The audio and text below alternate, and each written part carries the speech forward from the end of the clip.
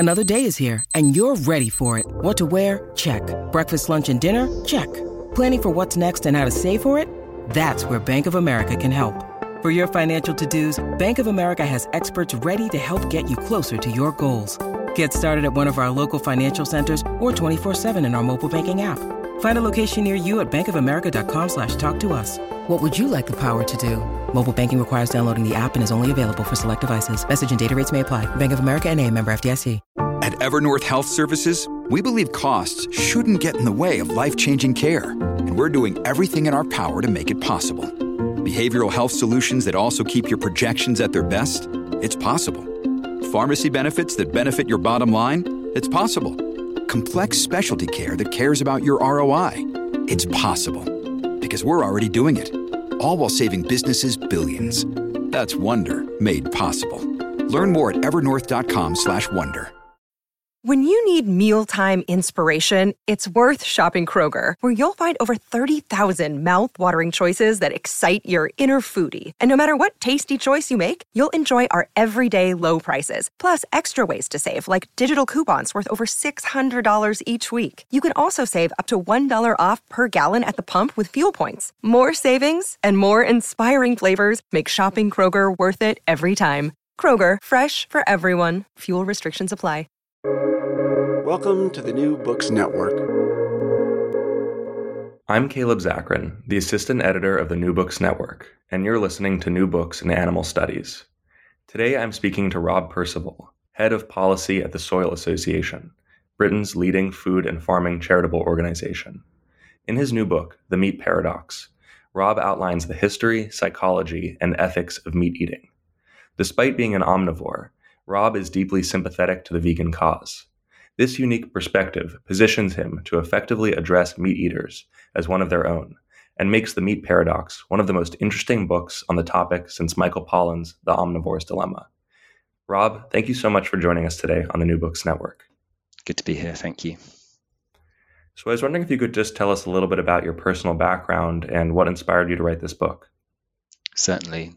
So I work for the Soil Association, which is a UK charity campaigning for healthy and sustainable food and farming. The organisation works right across the food system in quite a practical sense with farmers and land managers to support a transition to organic, agroecological and regenerative farming, and then up the supply chain with food businesses all the way up to national policymakers.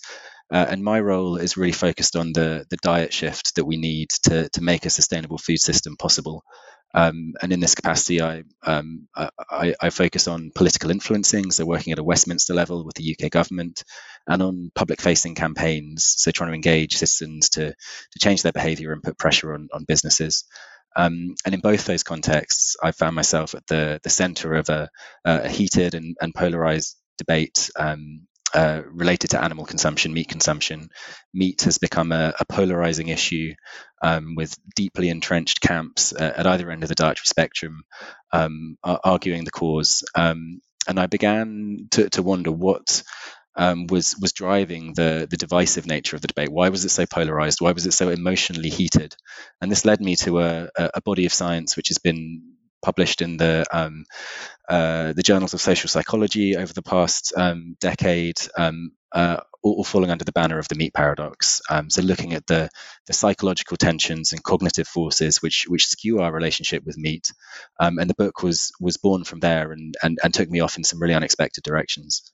Could you tell us a little bit about what the meat paradox is and its roots in psychology? Well, when it comes to animals, the animals we consume, we often say one thing and do another. We claim to care for animal welfare, but it's factory farmed chickens and pigs that make up the bulk of our diet. In the UK, 1 in 3 of us claim to be eating less meat. We're all going flexitarian and vegetarian or vegan, or so we say. But consumption data shows that we're not really eating less meat. We're actually eating just as much as we were 10 years ago. And sitting beneath this, is a sense of deep moral anxiety. We are inclined to empathize with animals, albeit in an inconsistent manner. And there's a sense of ethical distress that can arise when we perceive that we've contributed towards the harm of an animal, which is intrinsic to animal farming. We kill animals to consume them. And this, psychologists believe, creates a state of cognitive dissonance, of emotional tension. And in the past 10 years, they've begun to map out how we manage that tension, looking at some of the strategies on both a cognitive and cultural level that we enact to navigate the tension, to maintain our status as seemingly empathetic omnivores. And it's revealed some really surprising things about the nature of human perception and the way that society treats animals and thinks about animals. There's an interesting part of the book where you talk about veganuary, and veganuary is this period of time in January where people take a vow to eat vegan. And in this section, you talk about how veganuary has actually caused a lot of backlash. And why is it that asking people or trying to convince people to go vegan is so offensive for some people? Well, one of the psychologists who's led some of this research into the meat paradox, is called Hank Rothgerber, and he conducted a study which I think is really illuminating. He took a couple of groups of volunteers and he exposed them to two individuals. One individual who ate a gluten-free diet, and one who was vegetarian or vegan, and then gave the participants a whole series of questionnaires to fill out. They didn't really know what they were being tested on, examined on. And those who'd been exposed to a vegan were more likely to denigrate farm animals, downplay their estimation of how mindful and sentient those animals are. And they were also inclined to underestimate their meat consumption. They claimed to eat less meat than the other group, which had been exposed to a gluten-free individual. And they were inclined to go on the tack and denigrate the individual who had chosen not to eat meat. And it's a sort of microcosm for a lot of what we see across society, where we're extremely sensitive as meat eaters, as omnivores, to the ethical critique which is embodied in veganism and in vegan individuals, those who choose not to eat meat, because it confronts us with the fact that it is a choice. It's more complicated than that. It's that there are, and we can come on to this, reasons to think that in some cases animals should have a role in the diet, in a carefully caveated sense. But on the whole, it is a choice, and vegans confront us with that choice. And veganuary has become the sort of flagship annual event, which comes with its own baggage. It's all glitzy and social media-y and full of celebrities and can be a bit silly, but it really has lodged the vegan cause in the mainstream, and provoked a backlash which is interesting and I think actually quite concerning. I think with a lot of the vegan movement or the push towards vegetarianism, there's a lot of emotion behind it, and I think what's interesting about your book is that you focus on a lot of different farmers who do farm animals for meat consumption, but also have similar concerns about the ethics of farming as a vegan might, and also have concerns about the environmental impacts. So I was wondering if you could talk a little bit about some of those farmers that you spoke with, and how speaking with them and seeing their views, might run counter to certain narratives about farmers' perspectives on eating meat. Yeah, I think the media has contributed, and social media has contributed to this this sense that vegans and farmers are in opposing camps, and animal activists and food producers are at odds with each other, and we've got quite a crude narrative as to what each side of the debate cares about. But there are four farmers who feature in the book, and each of them is in a different place. One is an ex-animal farmer, one is a sort of strident pro-ruminant organic farmer. One I discussed, who was the a key figure in the Soil Association. It was a vegetarian animal farmer, so farmed animals, but didn't eat meat himself. And one who talked very openly to me about eating his animals and loving his animals, and the kind of tensions and how we navigated those tensions. I think what came through was the sense that firstly, that industrial animal farming is undoubtedly of huge ethical concern as well as an environmental disaster. Some of these farmers were suggesting that there was another way, there was a more ethical way, there was a role that animals could play in a sustainable food system. But each of them was grappling with the sort of quandary which is at the heart of the book, which is the emotional and psychological toll of killing. And they all went about it in a different way, but they were very open to that conversation. And I think this is one of the great misperceptions that has arisen as the result of this simplified and polarized narrative. The idea that the farmers aren't willing to have this conversation, don't want to acknowledge that there is a conversation even to have around the ethics of meat. But I think if you tee up that conversation in an appropriate manner, if you go about it in the right way, then my experience, certainly working with farmers and alongside farmers, has been that they're very willing to talk about the ethics of meat and have important insights to share. Yeah, I think that there was one portrait of a farmer that you painted about his relationship with a cow that he had named Ned. Mm-hmm. What was that relationship, and what was that experience like talking with this farmer?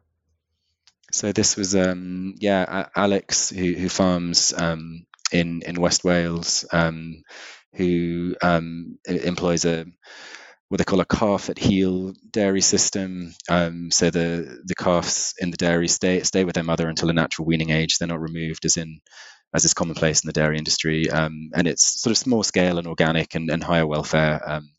But obviously, in the case of dairy, there are still big ethical questions to ask, even in higher welfare systems.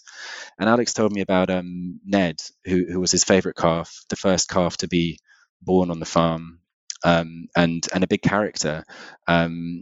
His mum used to every now and then forget him and leave him sort of stranded in a corner of the farm, and Alex would have to go and carry him back and look after him. And he had a sort of big silly haircut, as far as cows can have a haircut. But he killed him and ate him. He was his favorite animal, and he killed him and he ate him. And I was asking Alex, what he made of that. He said that he loved Ned. How could he kill him and eat him if he loved him?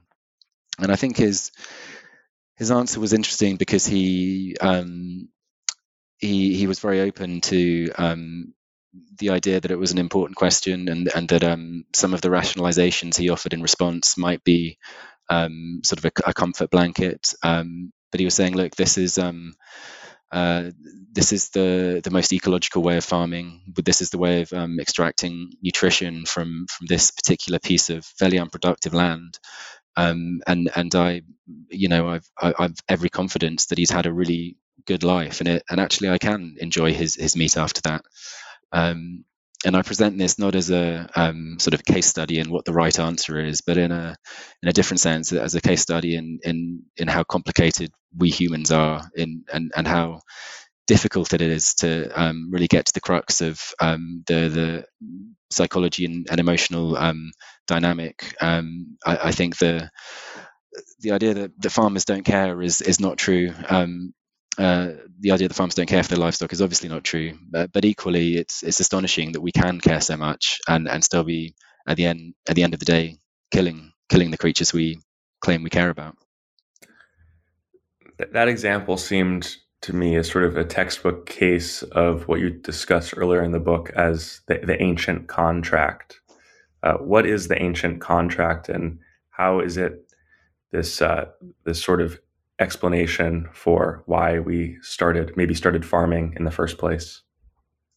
Yeah, well, the book has a sort of cross-cultural dimension. I look at how narratives of meat and rites and rituals related to meat consumption have arisen in diverse cultures, and with a big focus on indigenous hunting cultures and the sorts of stories that they tell. And I contrast those, for want of a better word, with the story and rites and rituals of meat in our culture. And I think that this narrative of an ancient contract is often implicit, but has been given explicit voice by writers such as Michael Pollan in The Omnivore's Dilemma and some philosophers. The idea is that long ago, when animals were first domesticated, we struck a deal. We signed a contract, and the contract placed duties on both parties. We would provide animals with a good life, protection, medical care, a good standard of living, and in exchange they would give us their bodies. They would donate their flesh and materials for our sustenance and use. And this is really the metaphor or the idea that underpins this sort of welfare paradigm, animal welfare paradigm, and which shapes our attitude towards meat in diverse contexts. But I think that it's as I go on to point out in the book, a flawed narrative. I think there's a deep dishonesty to it, and I think what the book tries to do is begin to tell a slightly different story about our relationship with meat, not in the sort of grandiose hope of supplanting this cultural narrative, but in the hope of adding some nuance and seeing its shortcomings. One of the ways that you add nuances, instead of just taking this theoretical concept, you give some really concrete examples of indigenous hunting practices. How do certain indigenous communities think about eating meat, and how does that shape their ethical understanding of what it means to eat animals? Well, in many of these cultures, for all their diversity, stalking, tracking, and killing animals requires that you, to a certain degree, adopt the animal's perspective. You need to hunt a moose. You need to get into the mindset of the moose. To hunt reindeer, you need to project yourself into the body of the reindeer in order to understand how they're thinking, where they're going, and ultimately to kill them. But that very act of projection or of mimetic empathy brings the personhood of the animal into view. So it's common in these cultures for animals to be perceived to be persons. They are animal persons, often scarcely different to human persons. And that poses a significant ethical challenge, because your sustenance then requires that you kill and consume another person, and fears that this killing amounts to something akin to murder, and that eating animals puts one at risk of cannibalism are common in various of these cultures. So you have to find a way of navigating the risk that you're engaging in murder and cannibalism. And I spend a good deal of time in the book discussing the Tucano, who are an Amazonian hunting society who have evolved a really complex and beautiful cultural narrative related to meat and meat consumption, which helps them make sense of this great dilemma, and I think is very intelligent in the way it places curbs on unnecessary consumption and focuses their mind on the question of necessity. Do I need to kill this animal? Because the crux of their narrative is that if you kill more animals than you need, or if you treat them with disrespect, you will be reborn as the prey animal, as that animal in the next life. So what you're dealing with is a relationship between equals. There's this symmetry of obligations, as it's described. Each species has obligations towards the other, and if you violate those obligations, you'll be taken to be reborn in the flesh and blood of the other. The example that you give, I think what's something that's very clear about it is that in a non-industrial farming context, you can't hide the fact that it is an animal. It's something that's living that you're consuming. What is the role that industrial farming and just the whole, the whole method of basically hiding the fact that we are eating animals, what impact does that have on people's experience eating meat? Well, what psychologists and researchers working on the meat paradox have begun to understand is the many ways we detach from the ethical and emotional consequence of what we do. And some of this detachment is literal. We're not allowed onto these big farming units. There are ag-gag laws so that whistleblowers can't share what they've seen. slaughterhouses are out of view and difficult to get onto. So we're cut off from the reality of it. But there are more subtle forms of sort of dissociation and denial as well, which shape our relationship. In our use of language, even, and this has been observed for many years, we beef not cows and pork not pigs, and recent research has shown that that when you switch that language around, or you bring the images of the animal into a sort of restaurant setting, it creates these dissonant emotions, and people feel uncomfortable. They're more inclined to empathize with the creature that provided the meat on their plate, and they're more inclined to choose vegetarian dishes.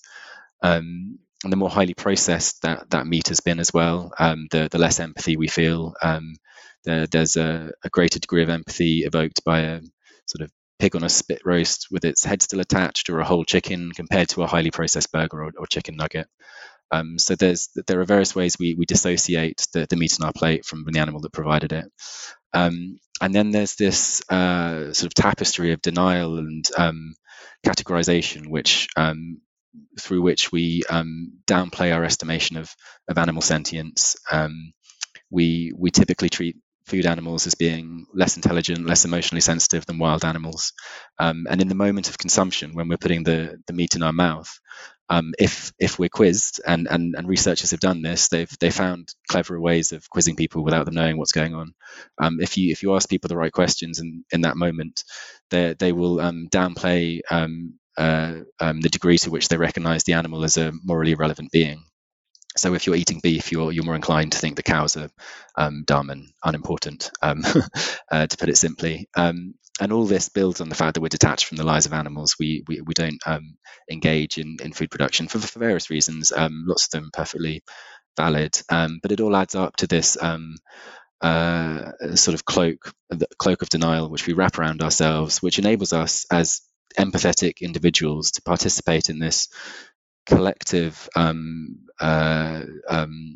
edifice of meat consumption, which is almost psychopathic in its disregard for animal life. It's extraordinary, the disconnects between the individual concern that we each have and the collectively held psychopathy is, I think, a really interesting dynamic that's being revealed through this meat paradox research. Ryan Reynolds here from Mint Mobile. With the price of just about everything going up during inflation, we thought we'd bring our prices down. So to help us, we brought in a reverse auctioneer, which is apparently a thing. Mint Mobile Unlimited Premium Wireless. How to get 30, 30, bit to get 30, bit to get 20, 20, 20, bit to get 20, 20, bit to get 15, 15, 15, 15, just $15 a month? Sold! Give it a try at mintmobile.com/switch. $45 up front for 3 months plus taxes and fees. Promo rate for new customers for limited time. Unlimited more than 40 gigabytes per month. Slows full terms at mintmobile.com. This episode is brought to you by Reese's Peanut Butter Cups. In breaking news, leading scientists worldwide are conducting experiments to determine if Reese's Peanut Butter Cups are the perfect combination of peanut butter and chocolate. However, it appears the study was inconclusive, as the scientists couldn't help but eat all the Reese's. Because when you want something sweet, you can't do better than Reese's. Find Reese's now at a store near you. What's also pretty shocking about it is the fact that this industrial farming process has a pretty significant impact on the people who are actually involved in the meat production. And there's some pretty startling evidence that you lay out that post-traumatic stress disorder is like a very common experience for people that are involved in this process. I know you in the book you discuss your own experiences being in industrial farming facilities and talking to these people. What was your experience with that? Yeah, so there is evidence that slaughterhouse workers are susceptible to various forms of emotional trauma and post-traumatic stress. I think there's much more research needed before we know how prevalent these issues are. But the prevalence isn't necessarily the interesting part. It's the potential for trauma that I think is revealing. And in some of these big industrial units, you can clearly see that it's a dangerous and disturbing environment to work in. It's the production line is high speed and it's repetitive and it's a physically dangerous environment. But even in smaller scale facilities, there is a risk of emotional harm linked to the fact that the work involves killing and killing other sentient beings, killing other persons, and we can't help but perceive sometimes that animals are persons, even if we try to deny it.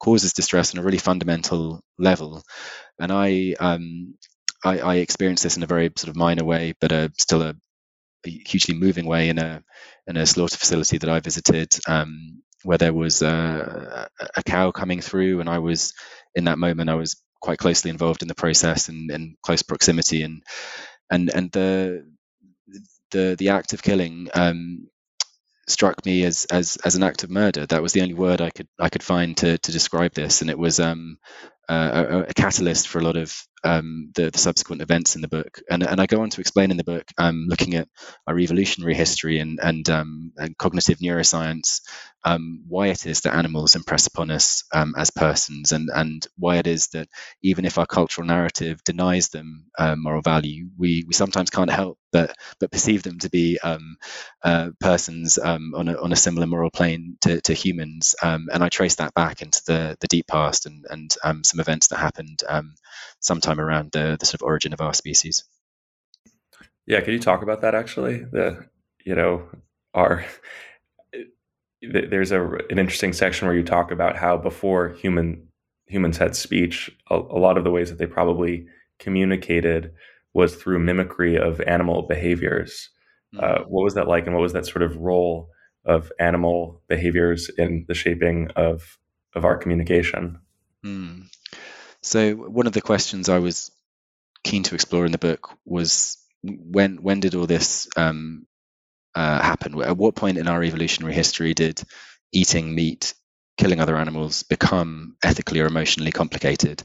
If you look at other species, lions or bears, you don't see the same sense of tension or distress, at least not in any visible sense that we can perceive. And in an evolutionary context, it kind of doesn't make any sense. If you need to kill to survive, then it doesn't make sense for you to evolve this emotional response, which suggests that you shouldn't. So I wanted to trace that back, and the earliest evidence of this tension, I think, arises in our species at least 40,000 years ago, when we first start seeing various bits of ritual and art and image making. But I look back much further than this at the evolution of early human species and the role, as has been explained by archaeologists such as Stephen Meathen, the role that mimesis and mimicry played in early human communication. Prior to language, we needed to find a way to communicate about the natural world, and there's a good body of evidence which suggests we did this by sort of gestural communication, enacting the scenes and animals around us. And I trace that animal mimesis through to the sort of beginning of modern human empathy, showing that there is a line that traces through. We had spent millions of years bending our bodies into animal forms and imitating their cries and dancing as animals, and all of this primed us when modern human empathy emerged to extend that empathy very readily and directly to other animals. This is the point at which we started enacting the sort of more complex mimesis and perspective taking that we see in modern indigenous hunters. And it was at this point, I think, that the meat paradox emerged, that we first started to feel the sense of deep ethical conflict associated with killing. So just to quickly go back to industrial farming practices, I think a major way that myself and a lot of people were first exposed to vegan or vegetarian talking points was through documentaries that basically make the case that eating meat is unnatural and that, that our ancestors didn't eat meat, or things that PETA might put out of, really horrific, terrifying images of industrial farming processes. And I think you take a very interesting perspective on this tactic. Uh, would you say that you're critical of this approach? That you think that it actually sort of uh, gets communicates the wrong message?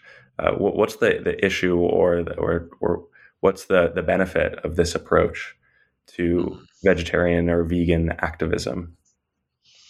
So the book is largely concerned with the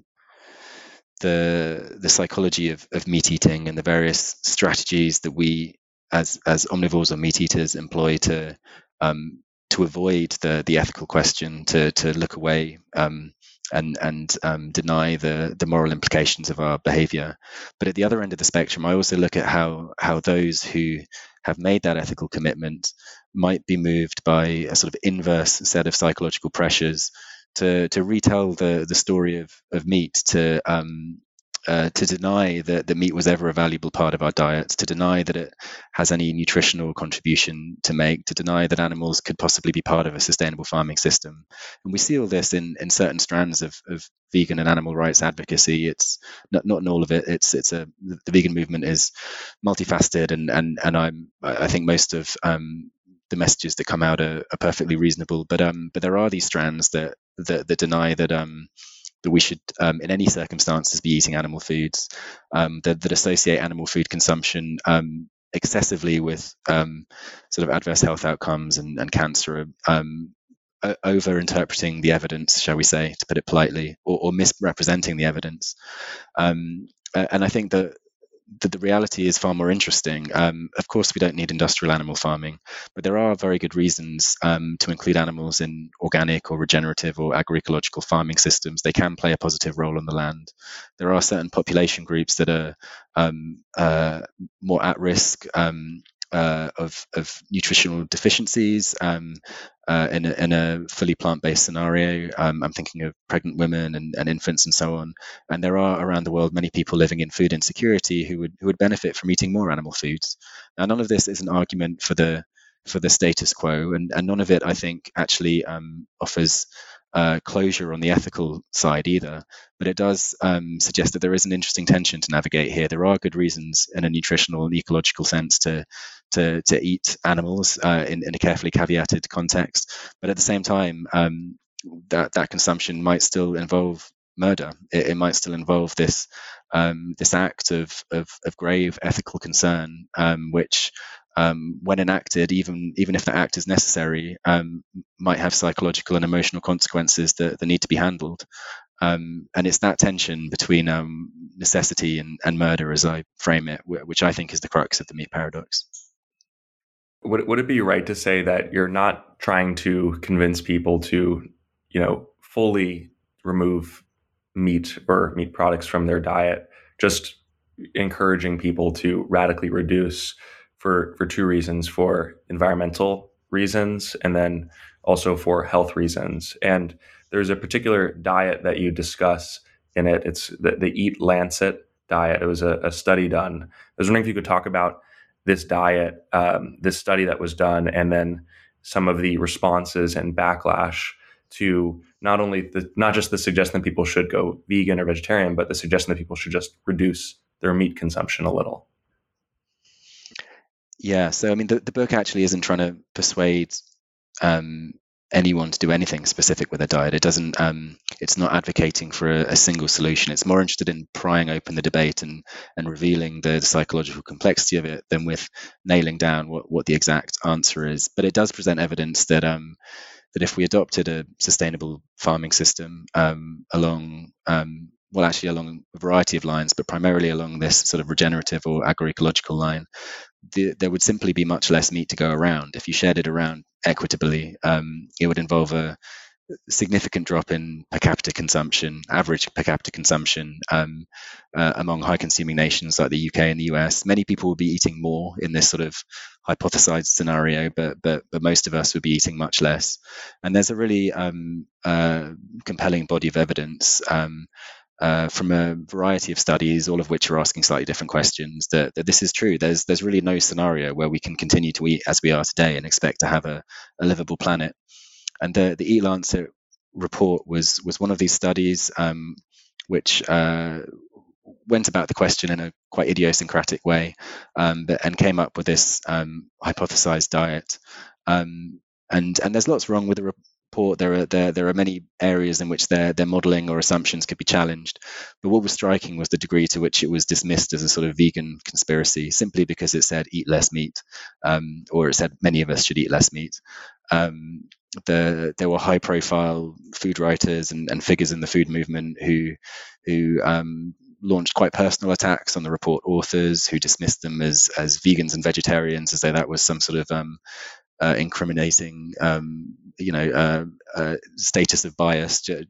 Just by being a vegetarian, you're no longer a good scientist, they were insinuating, and it created this quite bizarre sort of milkshake of myth and hyperbole and misinformation, which is still frothing around social media. The words "eat Lancet" can prompt all sorts of excitable responses, mostly for spurious reasons. Something that we haven't discussed yet, but it is a very significant part of your book, is some of the ethical questions. You talk about Peter Singer, who's arguably the most famous ethicist when it comes to the animal rights movement, but you also discuss phenomenologists like Emmanuel Levinas. And what role do these sort of ethical questions or these ethical framings bear on how you consider the meat paradox? The key distinction I was trying to draw out in referring to those two philosophers that you just named was that between an approach such as Peter Singer's, which is trying to establish a framework within which you establish whether an action is right and wrong. There are writers who have and philosophers who have taken on the meat question and gone about it in that way. They construct a rational argument. They try and lead you through the argument. They try and take you from A to B to C and onto their conclusion, whether that's eat better meat or eat no meat, whatever it is. And that's not really what the book is about. The book is about our ethical experience. What happens when we stand before an animal and take their life? What emotions does that evoke, and what's the underlying psychology that shapes that experience? And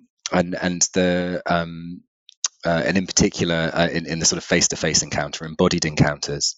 And the key point that I am aspiring to in making that distinction is that it's not a purely rational issue. It's not something that we can settle solely by argumentation, because we are complicated creatures and we're possessed of this ancient and convoluted physiology and psychology, which has its own story, which is shaping the meat debate today in profound ways. So I warn readers early on in the book that they're not going to get a clear and cohesive argument here. They're just going to be taken into the complexity and emotional depth of the issue, or at least that's my ambition. So obviously the book just came out, so there's still time for people to react to it. But have there been any interesting praise or criticism that you've received from the book, or just from people that you know? Well, it's really early days. Yeah, as you say, the book's only been out a week or so, and it's been positively reviewed in the UK, in the Financial Times, in the Sunday Times, to quite different but striking reviews in how supportive they were of the book's sort of central ambition of delving into nuance and complexity and not necessarily taking sides. I think there will be pushback from folk at both ends of the dietary spectrum. I think if you write a book that suggests that animal consumption might be beneficial or even necessary in some contexts, then that's going to be controversial. And my motivations as an author are going to be questioned. Is this just one big argument to try and justify meat consumption and rationalize this this choice that we make? So I expect there'll be some pushback around that end, and I look forward to that conversation. And at the other end, I mean, there'll be those who suspect I'm a closet vegan and are just adopting a pretense at omnivory in order to try and undermine meat eating and livestock farming and so on. And I've been called a pretend omnivore, a closet vegan many times, but by those who are in that kind of strident pro meat camp. So I have some experience of sitting in between the warring factions. So we'll see what comes. You position yourself in the middle, and I think what's interesting about it is that you're still, in the end of the day, advocating for a rat. Or sorry, I don't want to say advocating. No, you still are questioning whether or not the amount of meat we consume is a good thing. So, on that end, you make very powerful arguments, and I think I really do think that the way in which you profile farmers is interesting, because I frequently feel that in the debate, the people actually involved in meat production or organic meat production are left out. And I was wondering if you could talk a little bit about, why you chose to highlight farmers so much, and maybe a little bit about some of the work that you do outside of writing. Well, I guess, yeah. I mean, I work for an organization that employs farmers. My boss is a celebrated pig farmer, organic pig farmer, and on a day-to-day basis, I work with farmers. So they're, I guess it was, I'm not sure how deliberate it was that I profiled farmers in the book. I'm just surrounded by them, and deeply impressed by the varying insights and different perspectives that they bring to the debate. They're a fascinating and diverse bunch, and I think that their voice needs to be heard. It's a really difficult situation at the moment in the UK, in food and farming, in our sort of post-Brexit context. Climate and nature crises escalating.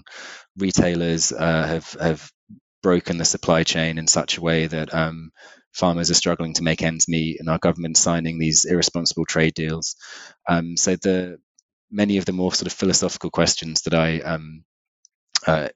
approach in the book will seem fanciful, or detached from reality for many farmers and those who are working the land and facing these more immediate challenges. But I think they need to be asked. I think if we're to address the ecological crisis, we need to see significant changes in our farming system across this decade, huge changes in our diets. And that, I think, provides an opportunity to ask more fundamental questions about the role that animals should play and the commodification of animal life, which, at least in principle, most people, I think, agree is an undesirable thing. But it's a really difficult question. How do you go about decommodifying animal life? If we think that animals might have a role on the land and in our diets, albeit a very different one today, then what does it look like to respect them and value them primarily for their ecological contribution and individual dignity, and not just as providers of meat?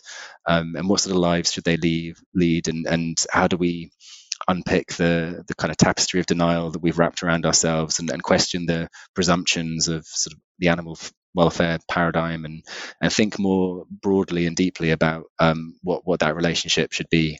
So the book doesn't, as I've alluded to, doesn't propose to have answers to all these big questions, but it does at least set up a slightly different conversation, I think, and one in which farmers should be central. So obviously, for anyone who's listening to this, I imagine that anyone who's made it this far is probably a person who, if they're not a vegetarian, vegan, or someone interested in or someone who is that, they're at least interested in vegetarianism or veganism.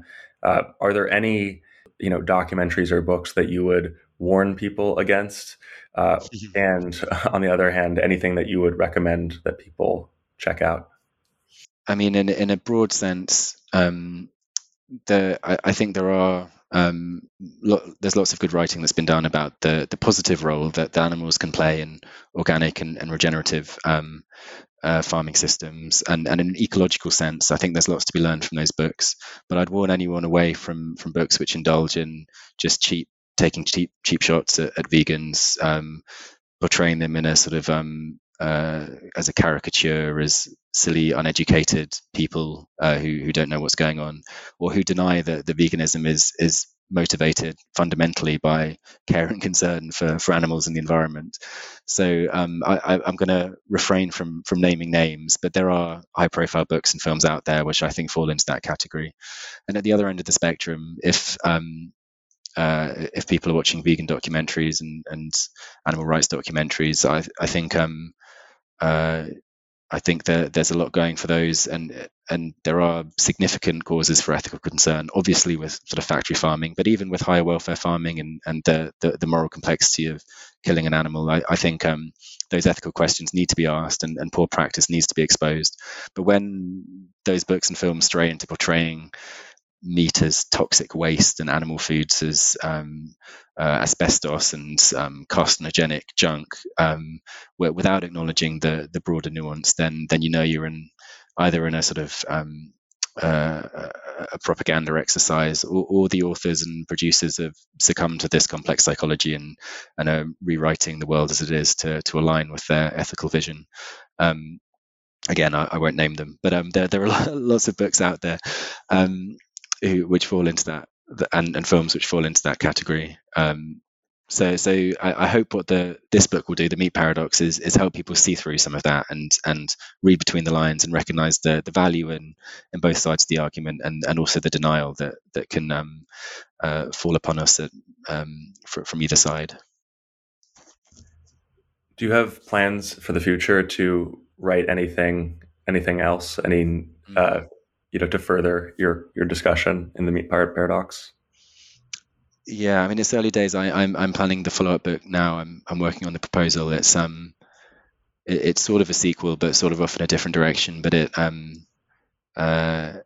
anyways, it's looking at de-extinction and the mammoth and genetic technologies, biotechnologies, and retelling the story of domestication and the coming shift towards designed animals and human-animal chimeras and so on. So, but we're a couple of years off. I think that's seeing the light of day.